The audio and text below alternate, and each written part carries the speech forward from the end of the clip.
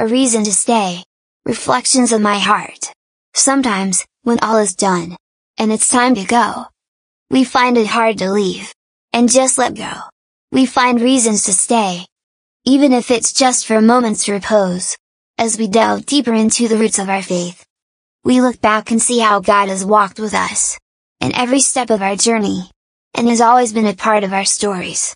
Our memories fade into fragments and stories. The notes and melodies linger, and find their way into our hearts. There, we patiently persist, and never tire of asking the same questions. We imagine how each star in the heavens keeps a prayer from every child shining, and how each prayer holds a treasure kept in God's pocket. When we share our stories of love and loneliness, there are myriad instances of triumph and sad experiences. The sorrows we bear, when those we love and care for leave us in their sad departing. The joy of life, when we find time to gather and to be with each other.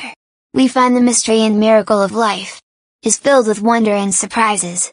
We see and appreciate the world as God's special creation, His special place. When we rise and return, even when we fall from grace, and when those we love give us reason to give thanks and praise, we understand, with a deeper reverence, the precious life that we have all been given. We sing the song of God's love, expressed in the words and music, written in verse and choruses. We sing of the treasures no mortal hands could make, and no human eyes have seen. We realize that the blessing of His gifts is the gift of blessings. From all we have received,